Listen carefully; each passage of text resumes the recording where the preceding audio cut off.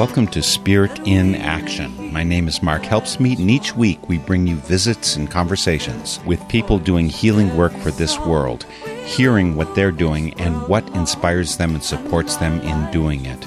Welcome to Spirit in Action.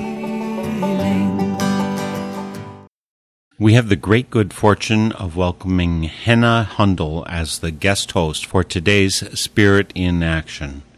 She will be sharing the interview-based Henna Hundal Show, originating from the studios of Harvard Radio Broadcasting, In My Place.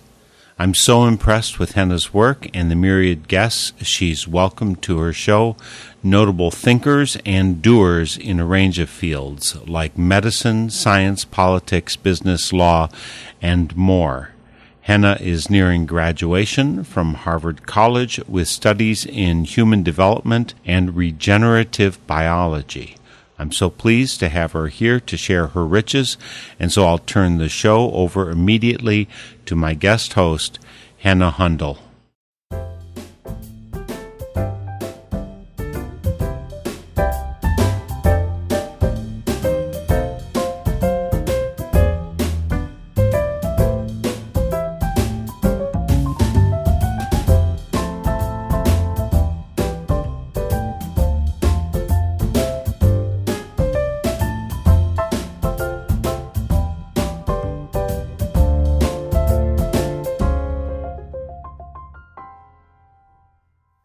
Hello and welcome to the Henna Hundal Show. I'm your host, Henna Hundal, and the Henna Hundal Show is brought to you from the studios of Harvard Radio Broadcasting. Here on the Henna Hundal Show, we feature the world's foremost experts for groundbreaking discussion within their respective fields, spanning medicine, science, technology, business, politics, policy, law, and more. Join me, your host, Henna Hundal, on a mission to unpack and understand how contemporary high-impact issues are being tackled by the world's most influential leaders. For today's episode, I'm honored to share the air with our esteemed guest, Paul Hoffman, an Olympic rower. Paul represented the United States in the 1968 Summer Olympics, held in Mexico City, and in the 1972 Summer Olympics, held in Munich. Paul earned a silver medal at the 1972 Games. I'm thrilled to welcome Paul to the program to discuss how he got started in rowing, his journey to the Olympics, and the incredible intersection of sports and social justice movements that occurred during his time at the Olympics. Please join me now in welcoming Paul Hoffman to the program. Okay, so Paul, tell me about when you began rowing. How old were you and what drew you to the sport initially? Well, I think you have to cast your mind back a long way. I grew up in the Virgin Islands where there was very little opportunity to do any sports, and I was tiny. And I was anxious to get off an equally tiny, or at least to me, an equally tiny island at the time. Ironically, of course, I moved back home and have lived there for the last 35 years. But I came up to New England to boarding school at Andover, and you were required to do a sport, and all the sports seemed to involve running or getting hit, neither of which I like to have done to me or do myself. And rowing had to be on water, and I'd grown up on the water, so I signed up, and I was too small to actually pull the little rowing machines they used in those days. The coach said, one of the masters in the rowing program said, "Who wants to be a coxswain?" I said, "What's a coxswain?" And he said, "Oh, he's the little guy who sits in the back and steers and shouts." And that struck me as just about perfectly defined sport for a 5-foot-tall, 110-pound kid from St. Thomas. So I signed up and I loved it, and I kept doing it. I did it for my 4 years at Andover. I went to school in England for a year, which is actually the only thing I've ever done in my life that I pre-planned, because I had wanted to go to and had gotten into Harvard, which was, of course, the finest rowing school in the country at the time, and will be again. And I didn't want to graduate in 1967, so I took a year and went to England. I actually copped the crew there, had a fabulous time, and came back in the class of 1968 and walked in my first day and stuck a Mexico City poster up in the freshman locker room. In those days, freshman sports were separated from the varsity program. And somebody said, "What's that?" And I said, "That's why we're here." And they all looked at me like I was a little funny. And over the next couple of years, everybody in the boathouse came to at least everybody on the heavyweight side of the boathouse came to understand that's really why we were there. We went undefeated in college rowing for 4 years. I was on the first boat as a freshman and then 3 years on the varsity. And this is a sort of lawyerly statement, but I never lost a college race. That is, and that's correct. I did, however, lose a couple of international races, but we kept losing them to ever faster cruising by ever less of a margin. And in '67, we were second in what were then called the European Championships, but really were the equivalent of the World Championships. Mm-hmm. And in 1968, in a fabulous race, we beat an ever better Penn crew by a tiny margin of inches, and were selected to go to Mexico City, and that was Harvard's first and only Olympic 8, for all sorts of reasons, including, unfortunately, I think how we finished. Just another part of the story. The program for selecting, or the process for selecting the Olympic crew was changed. So by '72, it was no longer open trials. It was a selection of a national team by coaches. And '72, happily, myself and 5 other guys who had rowed at Harvard, not all in the '68, but in the program, were selected for the '72 Olympic boat, which managed to do what we tried to do in Mexico, which was when another one came in second. But in '68 was really the year that I think you were interested in talking about, and although I keep wondering whether these kinds of 50-year anniversaries don't seem a little almost silly, there has been a fair amount of interest in that year, not only because it was such a cataclysmic year, kind of 1848 all over again. Mm-hmm. One wonders these days whether we aren't scrambling up the world with about as much chaos, although it doesn't seem to be quite the same amount of hope. Although, in the middle of '68, with the assassinations of Dr. King and Bobby Kennedy, it was hardly a time of great hope. But I think there were a lot of student movements around the world. Certainly, the Prague Spring going on in Paris that had hope. Ironically, now we know what was going on in Mexico, which was quite horrific and ended up with really mass violence just 10 or 12 days before the Olympics, which surprisingly, perhaps to people now where everything is instantaneous and nothing can be done without a video from somebody's smartphone. We arrived in Mexico City knowing nothing of what had happened. But I'm probably getting ahead of myself. The part that was interesting that summer was that year as we rowed, and we were, fast and getting faster and optimistic about the trials. We were not unaware. Living in Cambridge, it was pretty hard to be unaware of what was going on in the rest of the world, and conversations among the crew were, always split between what we were doing rowing and what we were doing in school and what we were doing and what was going on in the rest of the world. And one of the things that was going on was an emerging sort of public recognition and public discussion about black athletes. Ironically, the publicity probably came as much from a fellow named Pete Axtell, who ironically was an old Yale Daily editor, who was at the time at Sports Illustrated and wrote a couple of cover stories on the revolt of the black athlete. He then moved on to Newsweek, where he was the sports editor.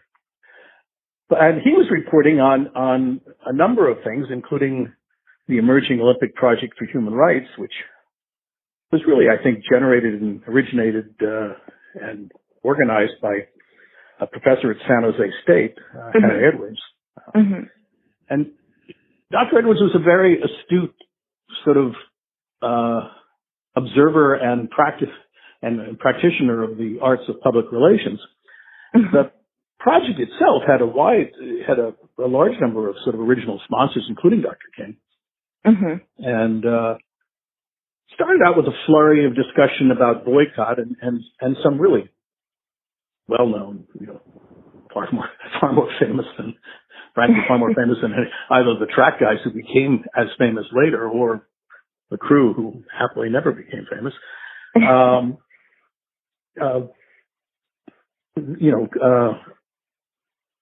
Kareem Abdul-Jabbar actually did announce that he was not going to try out for the Olympics in that time. We in Cambridge realized we didn't know much about all of this, but a group of us said that, if we win the trials, which were out in Long Beach in California, we really ought to find out more. And I was going to go visit Cleve Livingston, who lived in Sacramento after the trials, win, lose, or draw. And he and I kind of ended up selected, in quotes, to be the emissaries to go visit Harry Edwards if we were lucky and did win, find out what this was all about. And from a Harvard perspective, it was really somewhat amusing and kind of shows you that 50 years is a long, long time ago in some social measures anyway. Because I remember Cleve and I sitting in Sacramento, we called up and said we were and got an appointment to go visit Dr. Edwards in office hours. And Cleve's dad was also a professor in the California State System at the time. And we actually asked Dr. Livingston, he said, Professor Livingston, what does one wear when one goes to office hours? He looked at him like just off our trees. And Cleve and I finally decided, we better do this the way we do it in Cambridge. So we put on summer suits and dug out a necktie and drove down to San Jose and walked into Harry Edwards' office, and there he was. Wow. He didn't have his black beret on, which he usually had in public, but he certainly had a dashiki on, and oh my gosh! And he was a very tall man. He himself was quite an athlete, and he stood up. And we had a really fascinating hour's discussion where we were convinced that there had to be something we could do that threaded the needle between making a public statement in support of the ideals and principles of the Olympic project, which it would be pretty hard to not support if you're an American. Sure. And at the same time, not disrupt a team sport where, victory and defeat were separated by inches after rowing over a mile, and where cohesion and absolute trust in everybody else was essential. And that's what the crews at Harvard were famed for at the time. It was then thought that you didn't really want us to be too close to you or at the end of a race because nobody would get by us. And if there were only a short distance to catch up, we would. We raced that hard in those days. The guys were just phenomenal. And we didn't have everybody on board. There were some guys, some of the underclassmen who I think for all sorts of reasons didn't know if it was the right thing to do because of the involvement of the Olympics, didn't know if it would be disruptive to the crew. And we all decided, listen, guys, all we're going to do is find out what this is about, and we'll report back and decide whatever we do. Harry Edwards, wise to that, said, listen, I'm going to be in Cambridge, or I can be in Cambridge. I'm in the East. The week you all get back after a little break and start training again, I'm happy to come and talk to everybody. But I'm not going to come there just to have a bull session with the Harvard crew. Somebody's got to tell me that they're willing to do something. And Cleve looked at me and I looked at Cleve and we said, well, we can't speak for anybody but ourselves, but we're certainly willing to publicly support the principles of the Olympic project. And we might, we would be out of place to commit anybody else, but I will be surprised if not others. And he said, well, that's great. I'll come to Cambridge. I'm happy to talk to everybody and meet everybody. And then perhaps we can do a press conference to announce your support and the support of anybody else. And we said that would be fine. And the intensity of the time after we got back to Cambridge, it's hard now to express because it was unique from at least my experience, and I think the experience of every crew. We had 9 guys in a room. We were all housed in Kirkland House for the stretch after the trials before we went off to the mountains to train at altitude. And we got back and we literally spent probably 12 or 14 hours just talking it through, making sure everybody understood what we what we thought we were going to do. We decided we had to do something beyond just saying, gee, we support these principles. Yeah. And the idea that emerged was that maybe what we could do is stimulate a dialogue with other athletes on the team. We were selected very early. We were one of the first teams selected, in part because in rowing, the 8s that didn't win the trials broke down into smaller boats and tried again. Okay. And we decided what we would do was make this public statement with Harry Edwards and then spend a little bit of time over the course of the summer as people were selected, writing letters to every member of the Olympic team saying that, we wanted to introduce ourselves and we wanted to promote the notion that amongst members of the team, we might start a dialogue to understand better what our black teammates were talking about. Hardly seemed a radical idea in the summer of 1968. Right. But as things turned out, it provoked quite a wow. It provoked quite a terrible response. We then had a press conference. Well, first we had an extraordinary meeting in the Harvard Boathouse, and I don't know if you've ever been into a boathouse, but 50 years ago on the second floor, which was not then filled up with rowing machines, there was a varsity heavyweight lounge, which was really a lounge. I mean, it had wonderful little leather seats and photographs on the wall going back. I mean, it was collegiate sport in America, so we had photographs going back to the beginning of time, at least sports time, college sports time. And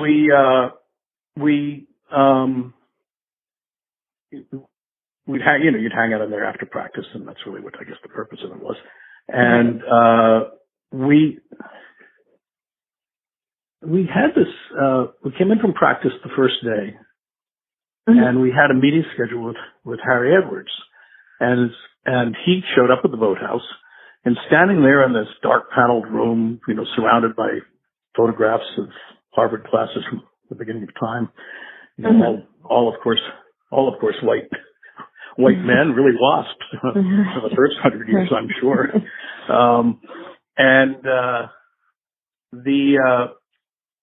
And he spoke to the crew, and we got a really lively discussion that not everybody agreed with all he was saying, but that didn't seem to be terribly important either.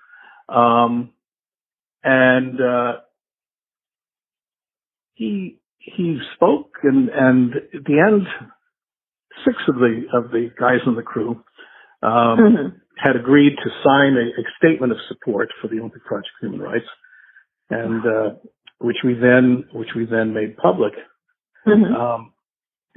One story about just before that meeting, it really was. Sure. I think it really was in many respects, to me, one of the great incidents of that whole exercise.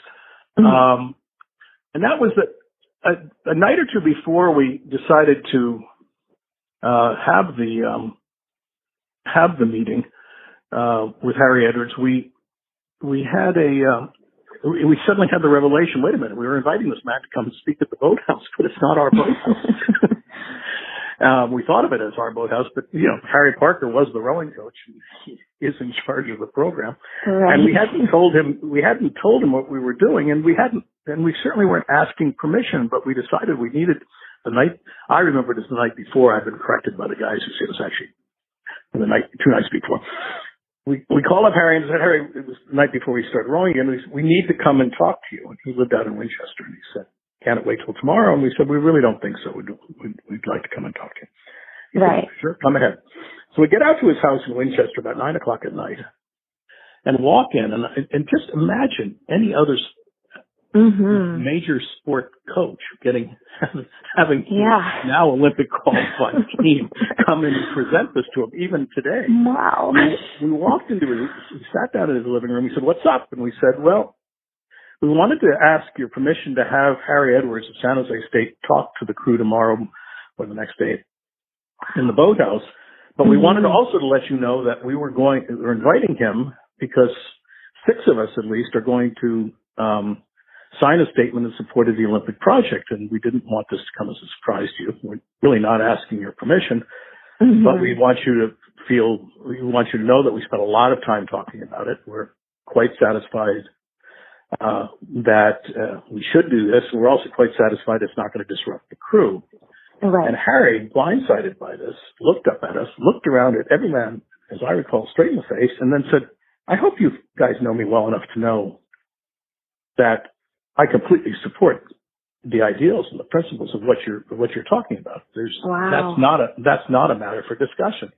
Mm-hmm. What is a matter for discussion is the fact that I'm also a rowing coach, and we worked awfully long and hard to get here, and so I, would like to talk to you about and then assure you that I'm going to continue to pay close attention to the fact that none of this disrupts the training, it disrupts the racing. We said, well, that we're all committed to. We have not made this a goal ahead of the rowing. The rowing is what we've been training for. We owe it to each other. We owe it to you. And he said, well, then I'll see you tomorrow at the boathouse. Off we went. I mean, it was really, in my mind, Harry's finest hour. And Harry and I stayed friends really to his death 5 years ago. He was in the Islands. I visited him here. But he was a truly remarkable man. He was the man who I'd always described as the finest teacher I had at either Harvard College or the Harvard Law School. Yeah. And then Harry Edwards came, and we had this marvelous session at the boathouse. And then a wonderful fellow named Baron Pittenger, who ironically went on to then be executive director of the Olympic Committee, was the head of Harvard Sports Information at the time. And the offices then were on what was then called Boylston Street, now JFK. Right. We went to him and we said, how do you hold a press conference?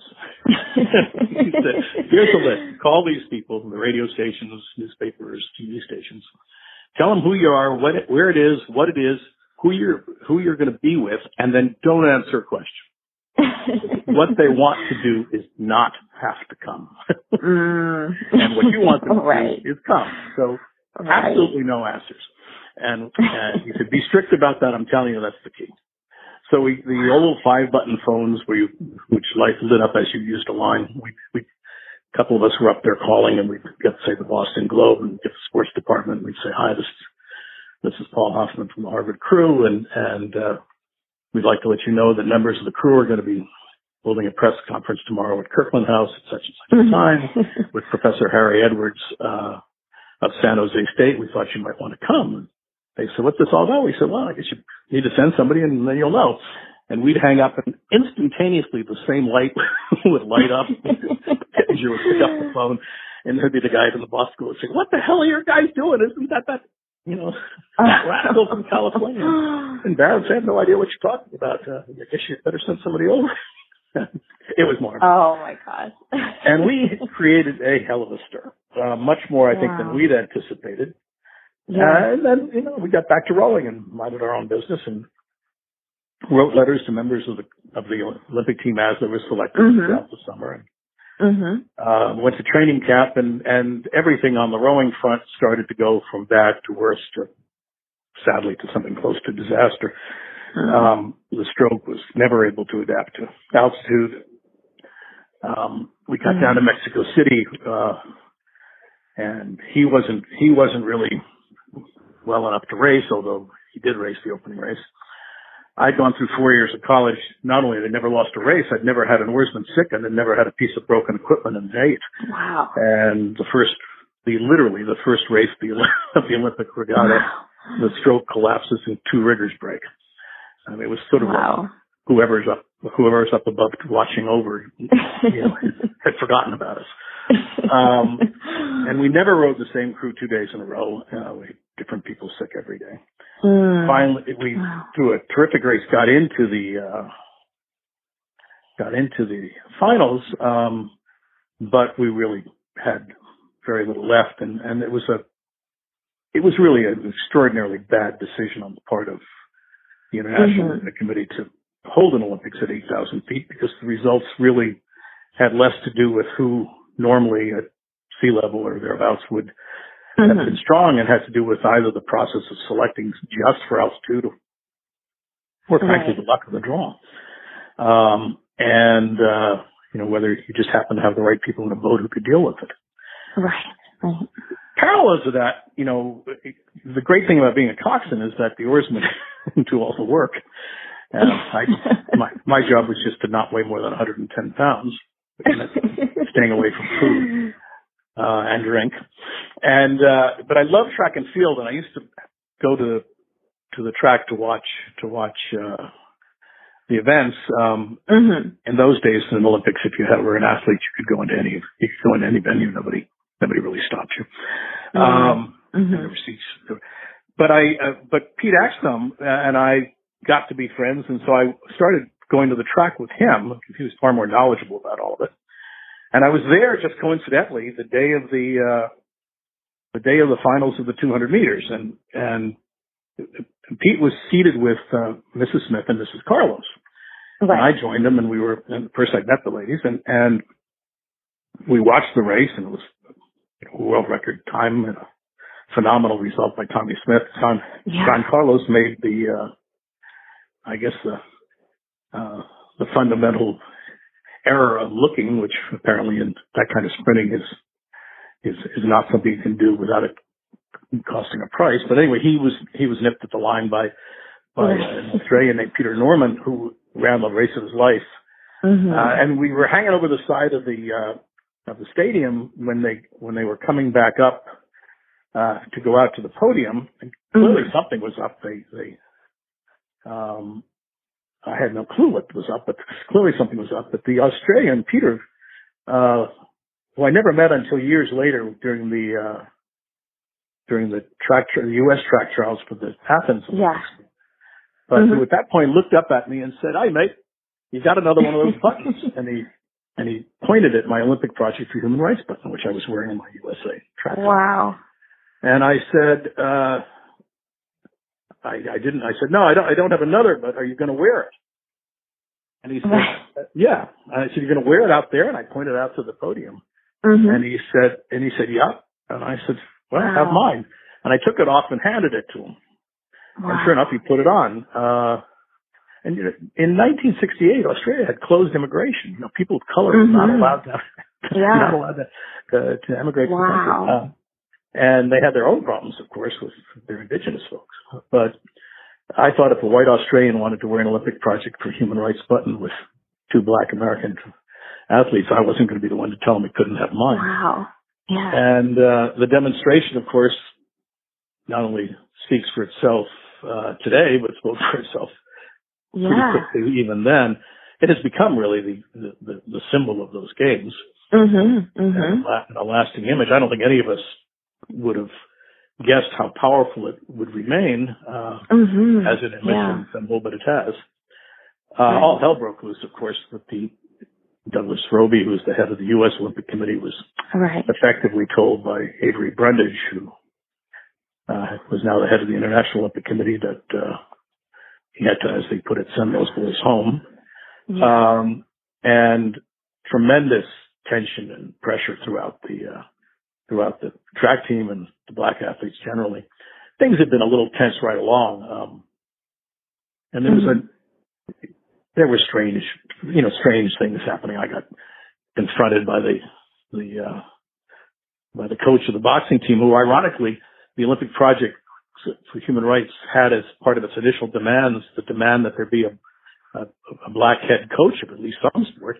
And there was in '68 for the first time, and it was the coach of the boxing team who encountered me in the mailroom of the Olympic Village, of the building we were in, the U.S. team was in, and grabbed me and threw me against the mailboxes and said, stay away from my damn boxers. I don't want you intimidating my boxers."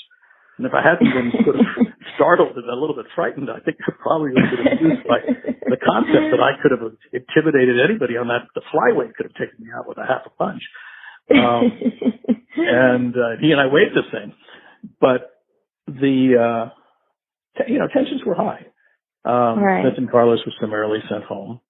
And then there were rumblings that they had made a ruling. One of the rowing officials told one of the guys in my crew, they'd made a ruling that said if somebody was suspended from the team for political reasons from a team sport, that he or she could be substituted for. And so therefore we were assured, don't worry, you'll be able to row even if Paul had, and Paul didn't know why he couldn't, but apparently there had been some move afoot to charge me with something that they never did actually take away. Wow. Although it may well have been some vague charge of conspiring to aid a demonstration. Right. And I think that really is rooted in the fact that in those days, I don't think officials really thought that athletes of any kind or color could think or should be allowed to think for themselves. But the racism of it all probably also implied that maybe the blacks couldn't come up with this on their own. I don't know. But it was a bizarre charge. I mean, the only thing that I ever did was spontaneously ignore it. Right. But after the last practice before the finals being the next day, I was told that there was a hearing in downtown Mexico City at which I was to, answer questions from the U.S. Olympic Committee. I went in with Harry, who was in there for a long time before I was invited in, and they asked me these questions, and I realized really one thing, which was that if I was not in that boat the next day, I had very serious doubts that my guys would get in it to row. And after all these years of training, 4 years for us, there was no way that I was going to not be in that boat and have them row, even though everything objectively told us, we were done. We didn't have another race in us. Right. And in fact, we rowed a crew that hadn't never rowed before that day. And so I went in and I really tried to find my most, hardly seems noble, but my most sort of deferential prep school behavior. When the word obsequious comes to mind. And they always sort of very, to me, old, white men in blue blazers, were asking me, didn't I see that what we were doing was disrupting the games and wasn't in the spirit of the games? And tried to deflect politely that I didn't see that we were doing anything disruptive of anything. I said, what we've done is write letters. And that I thought, having the members of the team get to know each other and discuss things was hardly disruptive. But we had since training camp done nothing but row. And then I was sent out of the room, and it was a little bit. I don't know if you ever had this experience in high school or grade school where you were competing for whatever the French prize or something. And there's something judged, and then they send you all out of the room, and then the judges meet, and I was sent down to a hospitality lounge, and here I hadn't eaten for days, and I weighed 10 pounds and was full of food and drink, and was told to cool my heels. And after about, it felt like forever, but probably 15 or 20 minutes, they summoned me back, and they said, "Well, congratulations, you can row tomorrow." They were giving me something we hadn't won earlier as a right. And Harry and I went back to the village. The crew was up. It was damn near 11 o'clock at night, the night before the finals, still not knowing whether they were rowing the next day, which we did the next day and came in sixth, ending what was a really terribly unfortunate regatta from a rowing point of view. And that was pretty much Mexico. And I thought that was the end of it until much, much later when I realized that the Olympic Committee hadn't really given up. And if you've got a minute, I'll read you a letter that was addressed to Harry on the 5th of November, the game's long over, in 1968, from United States Olympic Committee stationery. On November 5th, 1968, which ironically is, I think, the date that Richard Nixon was elected president. But anyway, Dear Mr. Parker, upon my return from Mexico, I noticed on my desk a mimeographed letter dated September 17, 1968, signed by 8 of your crew members. I also found a number of letters which various athletes forwarded both to me and to Olympic House, wherein they enclosed copies of letters sent to them by members of the Harvard crew. What I have not been able to understand is why, with the selection of the Harvard 8-oared crew to represent the United States at the Olympic Games, most of those crew members immediately expelled from their minds the purpose and objective for which they were selected and embarked on a rather strenuous program of civil rights and social justice with other members of our Olympic delegation to Mexico City. Civil rights and the promotion of social justice may have their place in various facets of society, but certainly this sort of promotion has no place in the Olympic Games, and particularly when they are held in a foreign country. Which country is not particularly involved in these internal problems of ours? After meeting with you in Mexico City and having held a brief examination of some of your athletes, it is my feeling that you are probably the one most responsible for taking the Harvard crew and possibly their minds away from the purpose for which we took this group to Mexico City to represent the United States. At one time, I personally was in favor of disqualifying you and your crew for acts grossly unbecoming to members of our Olympic team. I am now glad that I did not encourage such a harsh action, for I feel that the miserable performance of you and your crew at Mexico City will stand as a permanent record against you and the athletes which you led. Wow. As a boy, I had great admiration and respect for Harvard and the men it produced. Certainly serious intellectual degeneration is taking place in this once great university. If you and several members of your crew are examples of the type of men that are within its walls, sincerely yours, Douglas F. Roby, President, United States Olympic Committee, CC, Mr. Nathan M. Pusey, President, Harvard University. Wow. Which is just in a year of reading and writing letters. I mean, in a life of writing letters, this may be the classic. Civil rights and promotion of social justice may have their place in various facets of society. This from the head of the United States Olympic Committee. Wow. Unbelievable. So that was the Harvard crew's experience in '68, and mine. Rowing, I think the rowing probably is well forgotten, and and I think we're all we've talked about this over the years, and we just had our 50th reunion.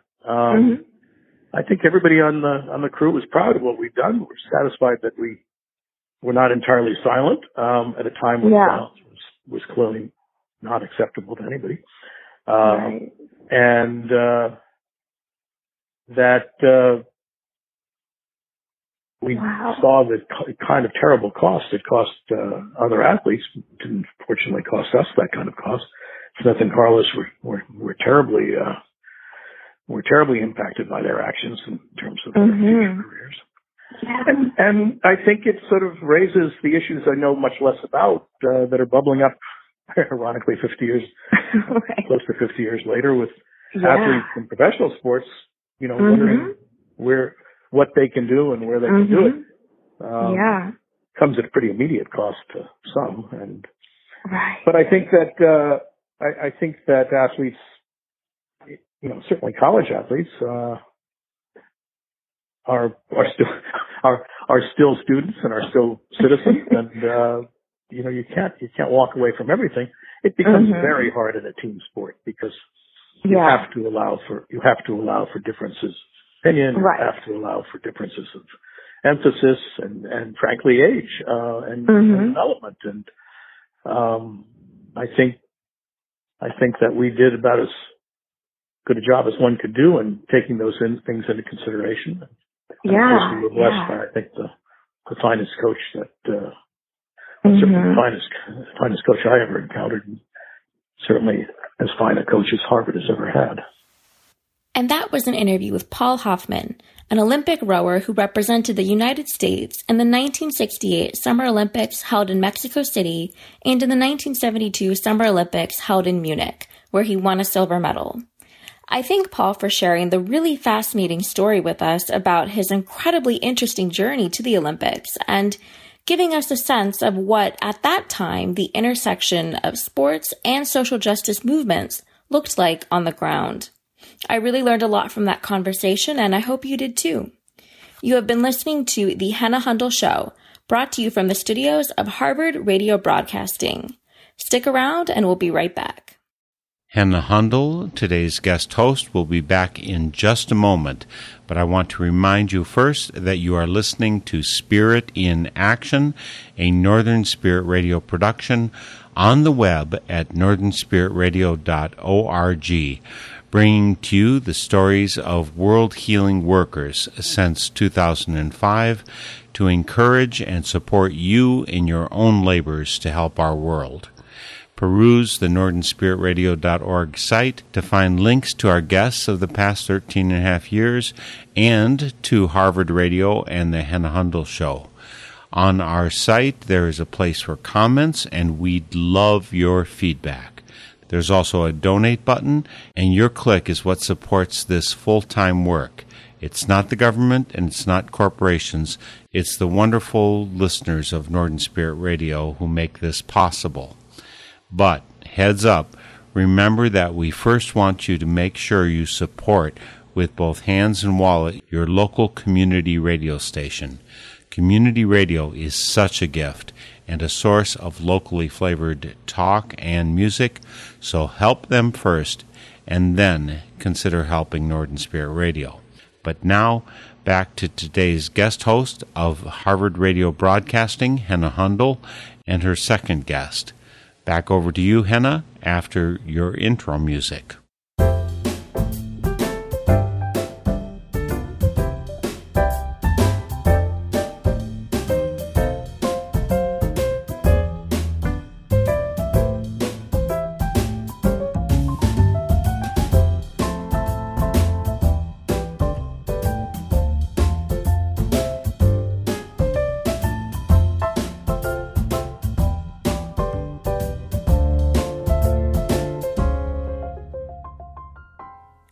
Hello and welcome to the Hannah Hundel Show.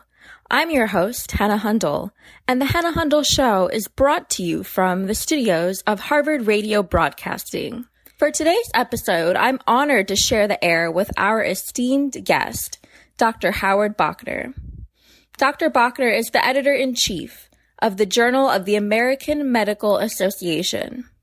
The Journal of the American Medical Association is one of the most highly regarded, peer-reviewed medical journals in the world. In addition to serving as its editor-in-chief, Dr. Bauchner is also the vice chairman of the Department of Pediatrics at the Boston University School of Medicine.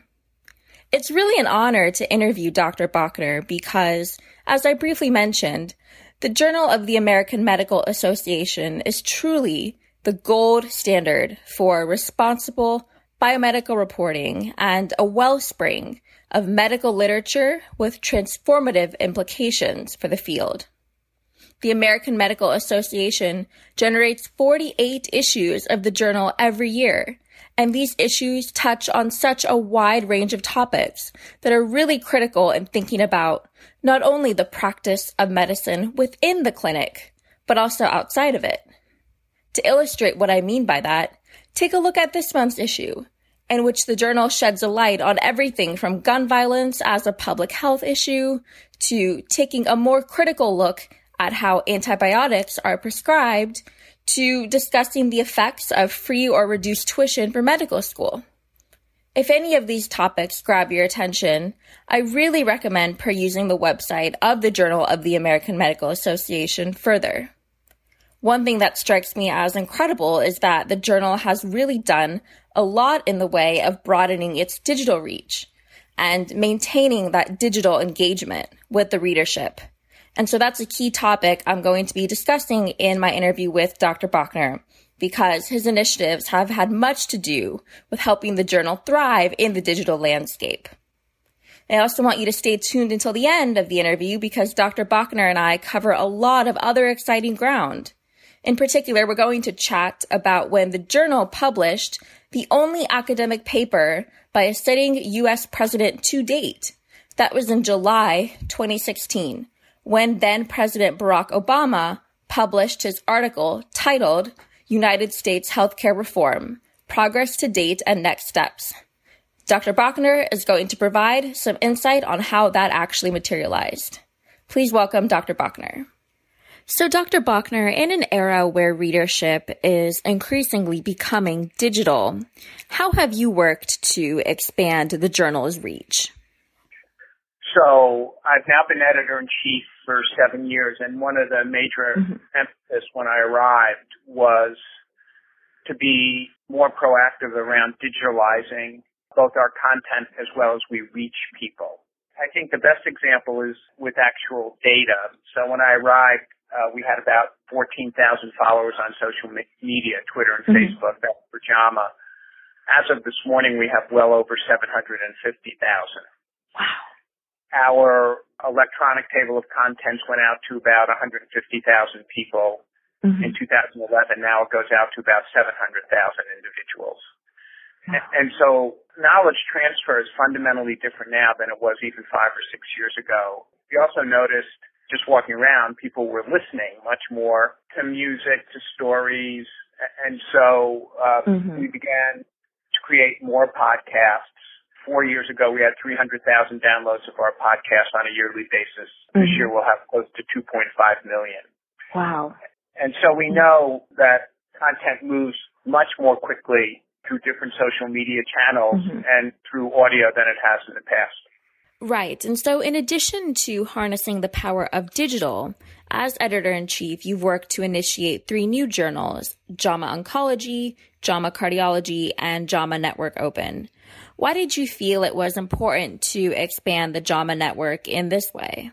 Well, I inherited the titles, although they were renamed. So we had Archives of Surgery, Archives of Pediatrics. They were renamed JAMA Surgery, JAMA Pediatrics, in part because the brand JAMA is so strong. But when we looked at those titles, we did a few things simultaneously. We also looked at the number of manuscripts we were getting in those areas and how many were accepted, how many were rejected, and where those rejected manuscripts were being published. So with respect to JAMA Oncology and JAMA Cardiology, we knew that we were rejecting quite a few manuscripts that ended up in very influential and important journals. And so we felt that, particularly in those 2 areas, we wanted to capture more of the content that we didn't have space for in JAMA. In addition, if you look at the world's research effort, although it's hard to get very precise numbers, the amount of research dollars in oncology, cardiology, and particularly diabetes is quite high. We know, for example, that the National Cancer Institute gets substantial funding in comparison to other institutes. So we also knew that cardiology and oncology were research-intensive areas. And so that bodes well for a research journal. With respect to JAMA Network Open, it was a different decision. Last year, we received about 17,000 research papers. Of those, about a third underwent peer review. So that would be about, say, 5,000 or 6,000. We only published about 1,500 of those across the network. And so, again, we knew that we were rejecting content that was undergoing peer review as a first test, and then much of it was being published quite quickly in other journals. So, again, we wanted to offer greater services to our authors, which is that we weren't going to expand all of those journals. There's also a trend towards fully open access journals. So that was in part the basis for launching JAMA Network Open, which is a fully open access journal. So I understand you have an editorial background and expertise from your work with other publications. And so given that, what kinds of innovations have you strived to bring to JAMA as editor-in-chief? Yeah, there were a number of things. So I've previously been editor-in-chief of Archives of Disease and Childhood, which is a British publication. And when I was there, more than 15 years ago, we began to introduce podcasts, short article types, various types of clinical reviews. I thought that was an important service to many of our readers there, and I do think the same is true at JAMA, in part because the vast majority of physicians in the U.S., there's about 1 million, are not clinical investigators. They're clinicians who take care of patients, work very hard at doing it. And so I wanted to make sure that we had more content that would be of interest to them. And so we've really emphasized opinion pieces, which we call viewpoints, which are very popular. We get many prominent writers. We're very fortunate. Abraham Ferdaysi's written for us, Don Berwick, Atul Gawande on occasion. And then in the clinical review and education section, we've added numerous short article types, stats and methods, clinical guidelines, synopsis, again, more easily consumed by clinicians. The other thing we've done is not eliminate certain article types that we know are quite popular and really emphasize not evidence, but the power of narrative in medicine. So that would be a piece of my mind, which had a long-standing presence in JAMA. Now Preeti Malani oversees that section, and I think people have commented that they're pleased that we've held on to Peace of My Mind poetry. And then under Mike Berkowitz's leadership, we started an arts and medicine section, which is writing about how arts are influenced by healthcare and how healthcare influences the arts. And so one thing that will forever be etched into JAMA history is in July 2016, when JAMA published the first academic paper from a sitting U.S. president to date, which is incredible. I mean, I still remember reading that when it came out. Can you tell the story about how this article by then President Obama came to be in the journal? Yes. We were contacted by the White House, and they asked if we would consider a piece by President Obama. We received a draft of it, and I think they were surprised when we told them that it was not consistent with what we normally publish. And even though he was president, our preference would be that he would modify it because we wanted it to be like other special communications, factual and data-driven. Right. And I was pleased. Phil Fontana-Rose, executive editor, and I worked with the White House over a period of a number of months so that the paper would meet the same editorial standards that we have for all special communications. And we had enough correspondence with the White House to know that President Obama was indeed writing it. Publication was held up because there were a number of national and world events that intervened, so we had to wait about an additional 6 weeks because they didn't want it to be published at the same time where there were a number of national crises. It was an extraordinary privilege, obviously, Hannah, to publish it. I've answered many questions about it. It definitely meets our traditional editorial standards. And I think it was important because post expansion or acceptance of Medicaid and Medicare at the federal level in the 60s, this was the first major healthcare reform at the federal level in close to 50 years. And I think it's the one time that President Obama talked more about healthcare as being a right and not a privilege, which is something he has not articulated that carefully many times. And I am happy to admit that at the time of publication, there was certainly a kind of giddiness in the office about publishing the paper. And that was an interview with Dr. Howard Bauchner, editor-in-chief of the Journal of the American Medical Association. I'm incredibly grateful again to Dr. Bauchner for joining me for that conversation. I found it really intriguing to learn about the behind-the-scenes work, if you will, of keeping a publication like the Journal of the American Medical Association producing such high-caliber content that's so widely regarded here and abroad, and that keeps us up to date on groundbreaking biomedical research and issues. You have been listening to The Hannah Hundel Show, brought to you from the studios of Harvard Radio Broadcasting. I'm your host, Hannah Hundel, and I thank you for tuning in.